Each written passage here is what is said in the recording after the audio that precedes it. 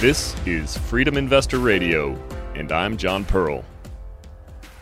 It hit me like a freight train when I realized there was a better way. When I discovered that I could take my future into my own hands.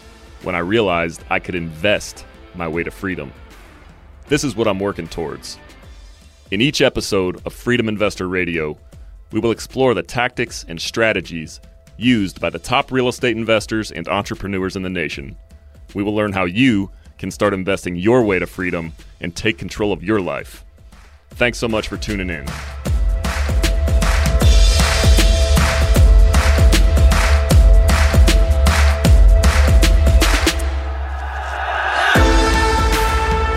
What's going on, everybody? Welcome back to another episode of Freedom Investor Radio. I'm your host, John Pearl, and today I am joined by Jeff Greenberg of Synergetic Investment Group. Jeff, welcome to the show today. Hey, thank you for having me. This is going to be a lot of fun. Yeah, absolutely. So, Jeff, I'm going to just pass it over to you. Why don't you tell us what you do now and give us a little bit of background about yourself and how you got there? Well, I'm a private equity fund manager where I help people get into quality syndication deals. And the way I got here essentially was I've been a syndicator for the last 12, 13 years now.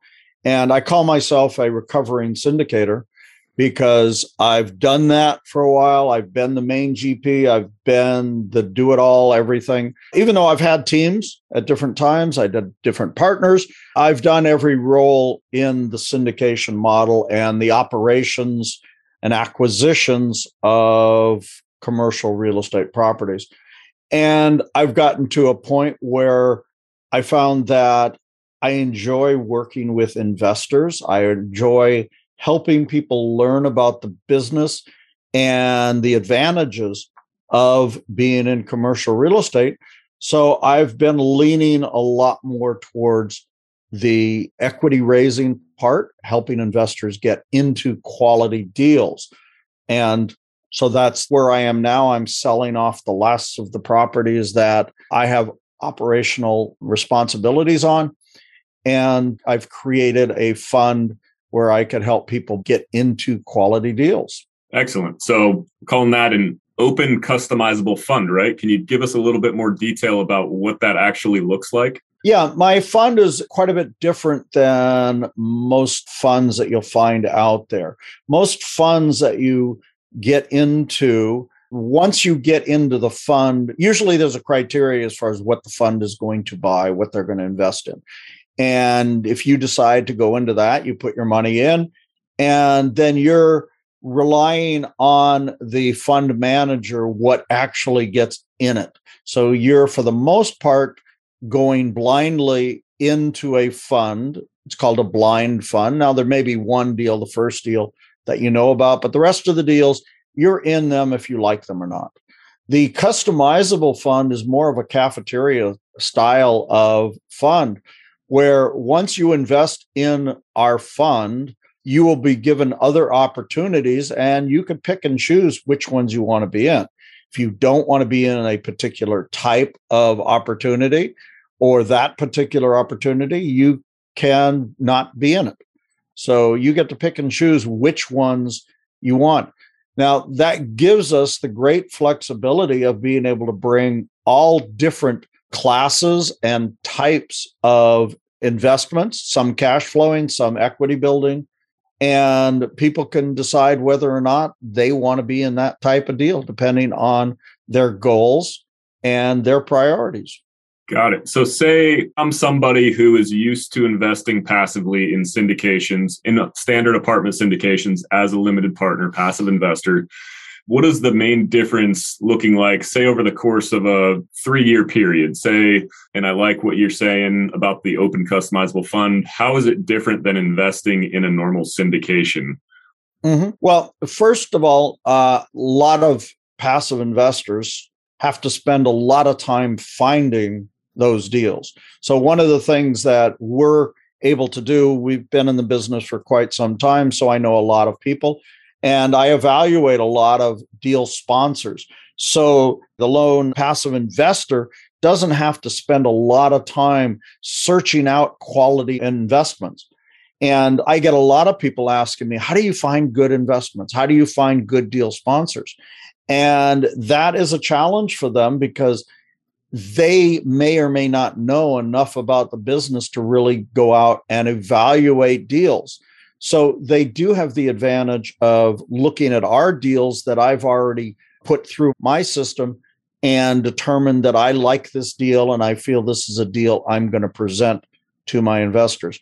So that's one advantage. The other thing is once they come into the portal and they're registered in my fund, once we put up another deal, they can look at the deal and basically they will sign a one-page disclosure document, don't have to read another PPM because the fund will be signing the PPM of the deal.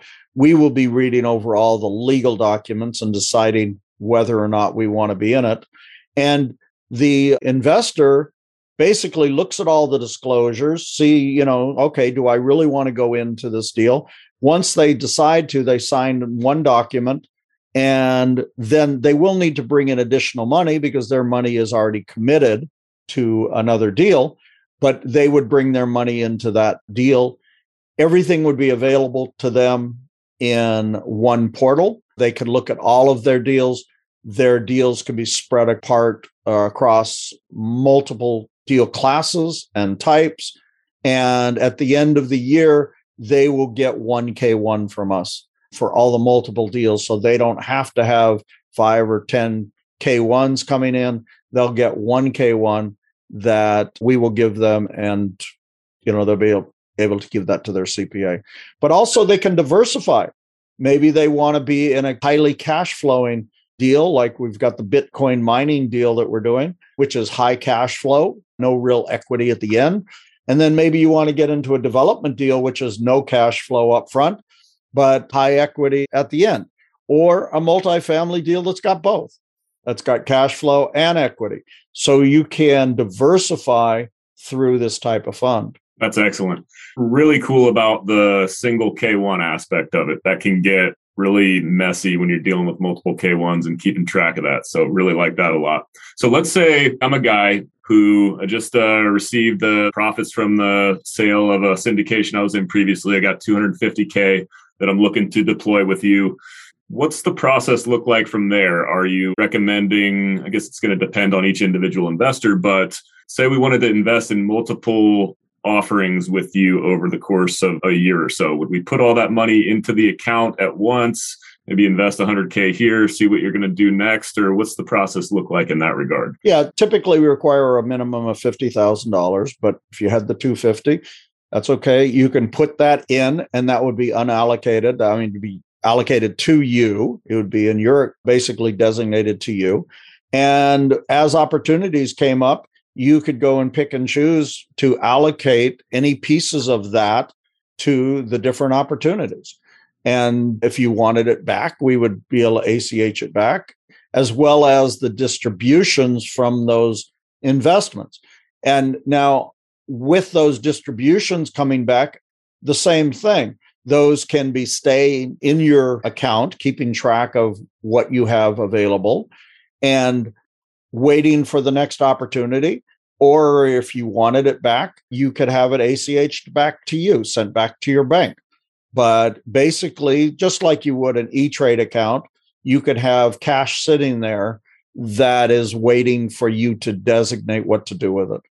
Great. So you mentioned a 50K minimum investment. Now, is that just to enter the portal into the fund, or is that the minimum investment in each opportunity that you have available? So say, going back to the 250K example, say I put the 250K in, are there then multiple opportunities within the system that may be less than 50K, or are they all across the board 50K minimum? No, they would all be different. We may get something such as, say, somebody needs a hard money loan and they need 100K and they're going to need it for 6 months. I could go and put it up on the portal, let everybody know. And maybe somebody wants to put 5,000 in. Maybe they want to put 10,000 in. Maybe they don't want to put anything in. But if I got 10 people that said, okay, I got 10K sitting around doing nothing, let's just throw it in. I'll get it back in 6 months and let the 10K grow. So some deals may need less, some may need more, but that's all, part of the options. It's very interesting. What about, so we mentioned K1s a little bit. Is this the same? Do you get the same pass-through tax benefits of investing as you would in a normal syndication if you invest into the fund? Absolutely. Yeah. The depreciation is passed through. And that's one of the things on the Bitcoin mining that we're doing, that 90% of the money coming in is going towards purchasing hardware. Hardware is typically on a 5-year schedule, but because we still have bonus depreciation, we get to take that entire amount the first year. So 90% of the investment would be able to be depreciated the first year. So 90% of your investment would be able to be written off. No, it's great. And for those of you listening out there, if you're not familiar with bonus depreciation, it's very powerful. It's a great reason that many wealthy individuals invest in opportunities like this. I'm not going to explain all the benefits I don't want to give you. I'm not a tax advisor or anything, but extremely powerful. Do your own research. So, Jeff, one of the things I was really interested in talking to you about today is your operator due diligence process. You got a lot of experience. You've seen a lot of things in taking place over the years. What does your process look like when you're vetting out potential operators to raise capital for? Well, the main thing is I want to get to know them. I want to know who's doing the operations. I want to know, not just their track record, because as we were talking about earlier, the market has been so hot for so long that people could go in with their eyes closed and still do fantastic and get some great returns right now. But I do look at the track record. I want to know what the experience of the asset manager is, the people that are the main GPs. The thing is that a lot of people go into real estate and saying, okay, yeah, we work real hard to get this property. And then once we get the property, man, we've got it made. Well, once you acquire the property, you've just started. You've just trained for the marathon, and now you've gotten to the starting gate of the marathon. And so I want to know who those runners are. I want to know what experience they have, what their communication style is, what their business plan is. I just want to learn a lot about them before I'll even look at the deal. I got many people bringing me deals and say, wait, I don't even know you.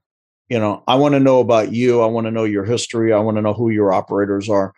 It's just so much more important to know who's doing the operations than anything to do with the deal. Got it. And if somebody you've never met before comes up to you and, they have a deal that you find interesting, do you require like previous relationship or anything? Or is it something that you can do your homework? You can get a gauge of who this person is just, over the course of a couple conversations? I need time. I need more time than that. And typically if someone's got a deal and they say, oh, we got 3 weeks to get this money in, I say, I don't know you, let's start establishing this relationship and maybe the next deal. But typically I'll turn them down and say, it might be a great deal, but, unless I know you and unless I know your business, we're not going to go in with you. Right. Makes a lot of sense. Now let's get into market trends a little bit. So a lot of people would say, so I know you mentioned you're selling your properties that you have active ownership in at the moment in the effort of becoming more of a passive investor and helping others invest passively. But what are you seeing moving forward right now? A lot of people are scared out there. There's a lot of fear in the marketplace. What's your take on what's going on and, over the course of the next couple of years? Well, I think the big concern that we're seeing is what's happening with interest rates, because the higher interest rates are going to reduce what people are going to be able to pay. So we're expecting there's going to be some slowdown, some expectation on that. The other thing is I don't know what's going to happen with the economy. We do have inflation. Now, inflation typically is your friend when you're owning properties, because that means, you could typically raise rents. Typically, your rents are going up faster than your expenses are.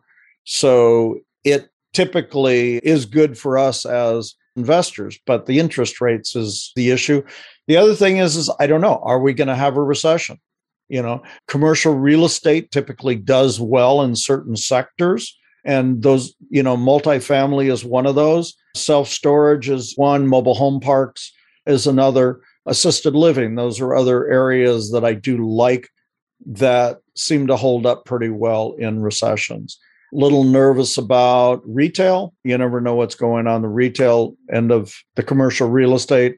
Hospitality, that, is a little bit, who knows? So it all depends. But there's certain areas that are pretty stable in recession. Student housing, that's another one. Someone was bringing a student housing property to me. It got hit during COVID, but for the most part, it did very well. Student housing did very well during the 2008 recession. So right. The main thing is we're looking, with the eye of what could possibly go wrong and what protections is the sponsor putting in place. So I always go into a deal looking at why don't I want to be in this deal? I don't go in looking and say why I want to be in the deal, because that's easy. That's easy. I could look at their numbers and say, oh, those numbers look great. That's why I want to be in. But then again, I want to go and look and say, okay, what are they doing to protect me? What are they doing to protect my investors?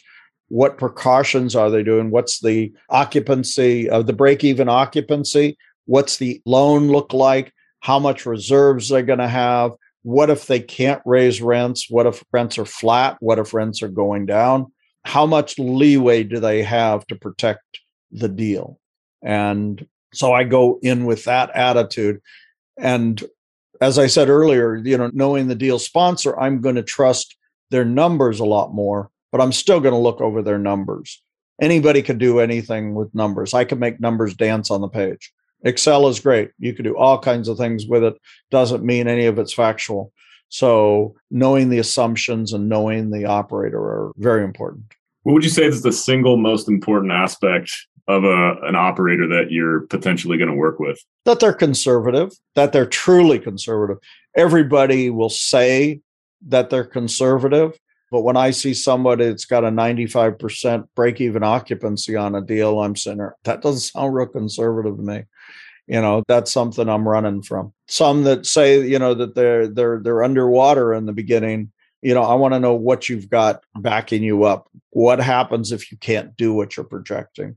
And so, being very conservative and looking at protecting the downside is the most important thing. And that's why lately I haven't gotten into another multifamily deal for a little while, because I haven't found one that I was comfortable with.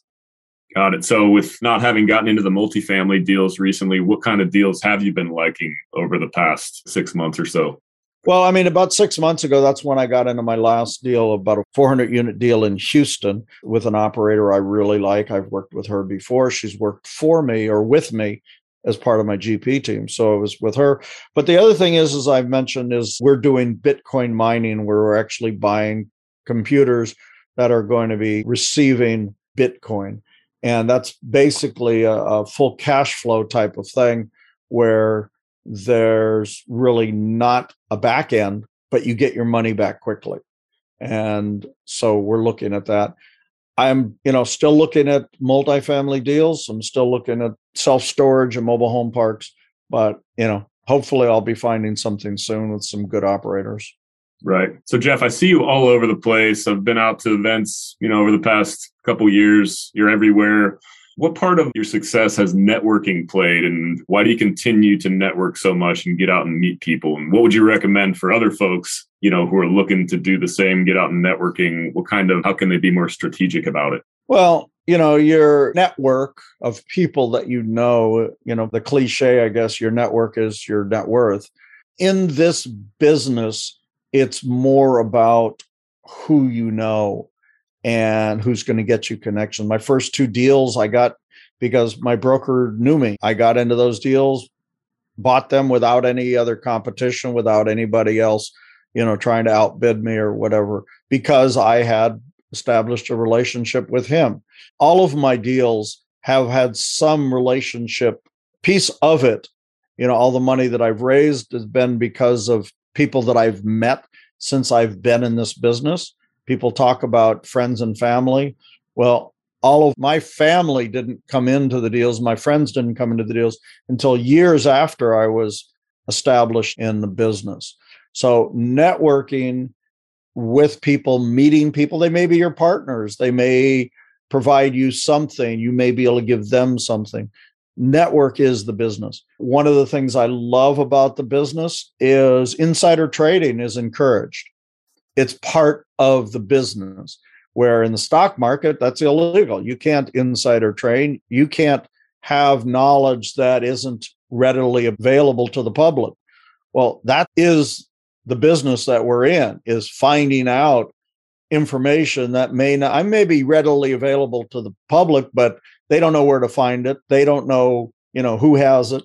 So it's finding information, getting information from others, but that's all part of doing business. Yes, 100%.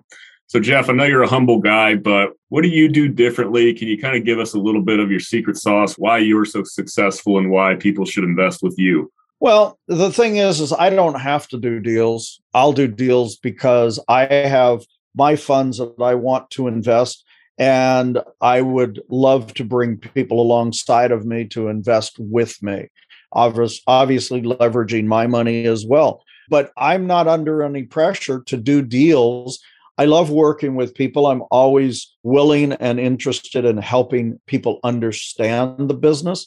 Typically with my investors, I usually try to get back to them within a couple hours. At the most, I'm back to an email in 24 hours.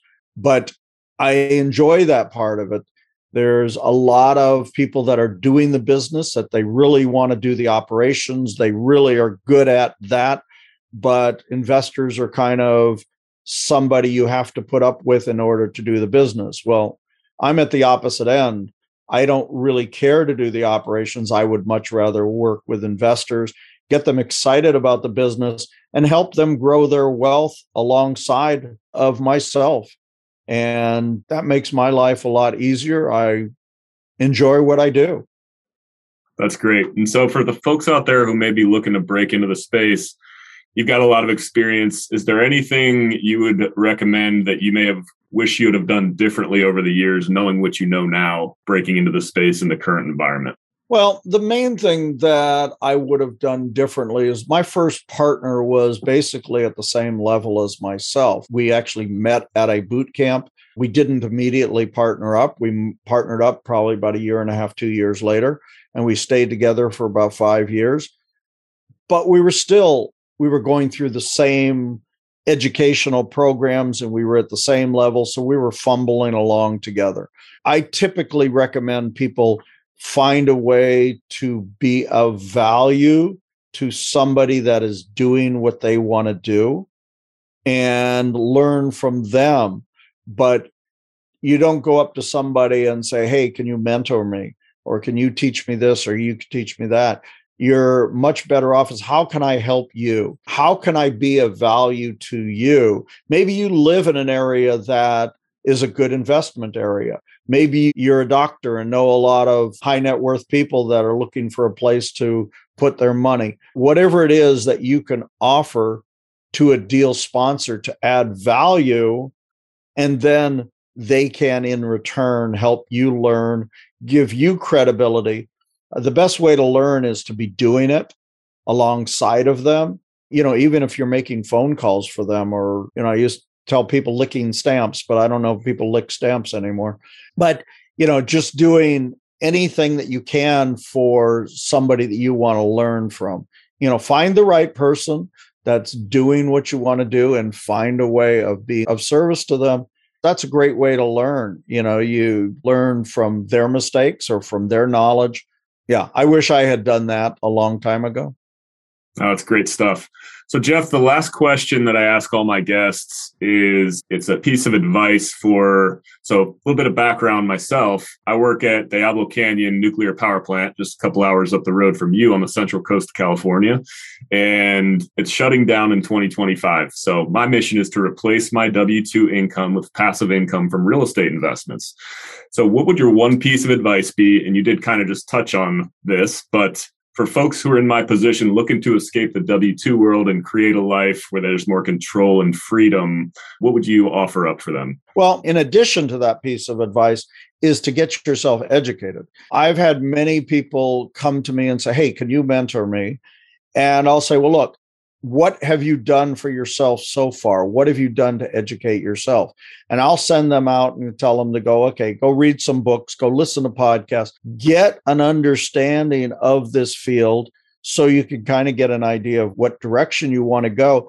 Because, back to what I was recommending as far as finding someone that you can work with is don't walk in as a neophyte and have no background. Show that you are willing to do something. Listen to podcasts. All of these hundreds and hundreds of podcasts were not available when I started doing this. There's tons of podcasts. There's great books. Just dive in, educate yourself as much as you can, because that's your best protection. That's also your best way to get into this business. And then you could come to somebody with some value. You could create a lot more value if you understand the business. And so that's what I would say is just listen to tons of podcasts, go to meetups, network, meet people, talk to people, talk. If you're an introvert, which I always was, I think I've overcome that over the years. Get over it. I tell people, you get over it. You just get educated and have something to talk about. Have something that you could ask questions about. Be inquisitive. Just be a sponge. Go to different things, learn, talk to people. That's the best thing I could say as far as getting into the business. That's great. Jeff, where can people find you if they wanted to get in touch or reach out to you or follow along with what you're doing? Well, my email is jeff@synergeticig.com. So synergeticig.com. You can reach out to me there. If you want to get my questions to ask a deal sponsor, you can get that at sigcre.com/sponsor. And I've got about 100 questions that you could be asking deal sponsors before you go and invest as a passive investor. And it also, if you want to be a deal sponsor, those are questions that you should make sure that you can answer if someone comes to you. So either way, they're good questions to think about as far as, moving along your path. Excellent. Well, Jeff, thanks so much for your time today. It's been a pleasure chatting with you. Ladies and gentlemen, Jeff Greenberg. Well, thank you very much for having me. I had a lot of fun. All right, Jeff. Thank you for listening to Freedom Investor Radio. If you like what you heard, make sure to rate, review, subscribe, and share with a friend. Thanks again for listening.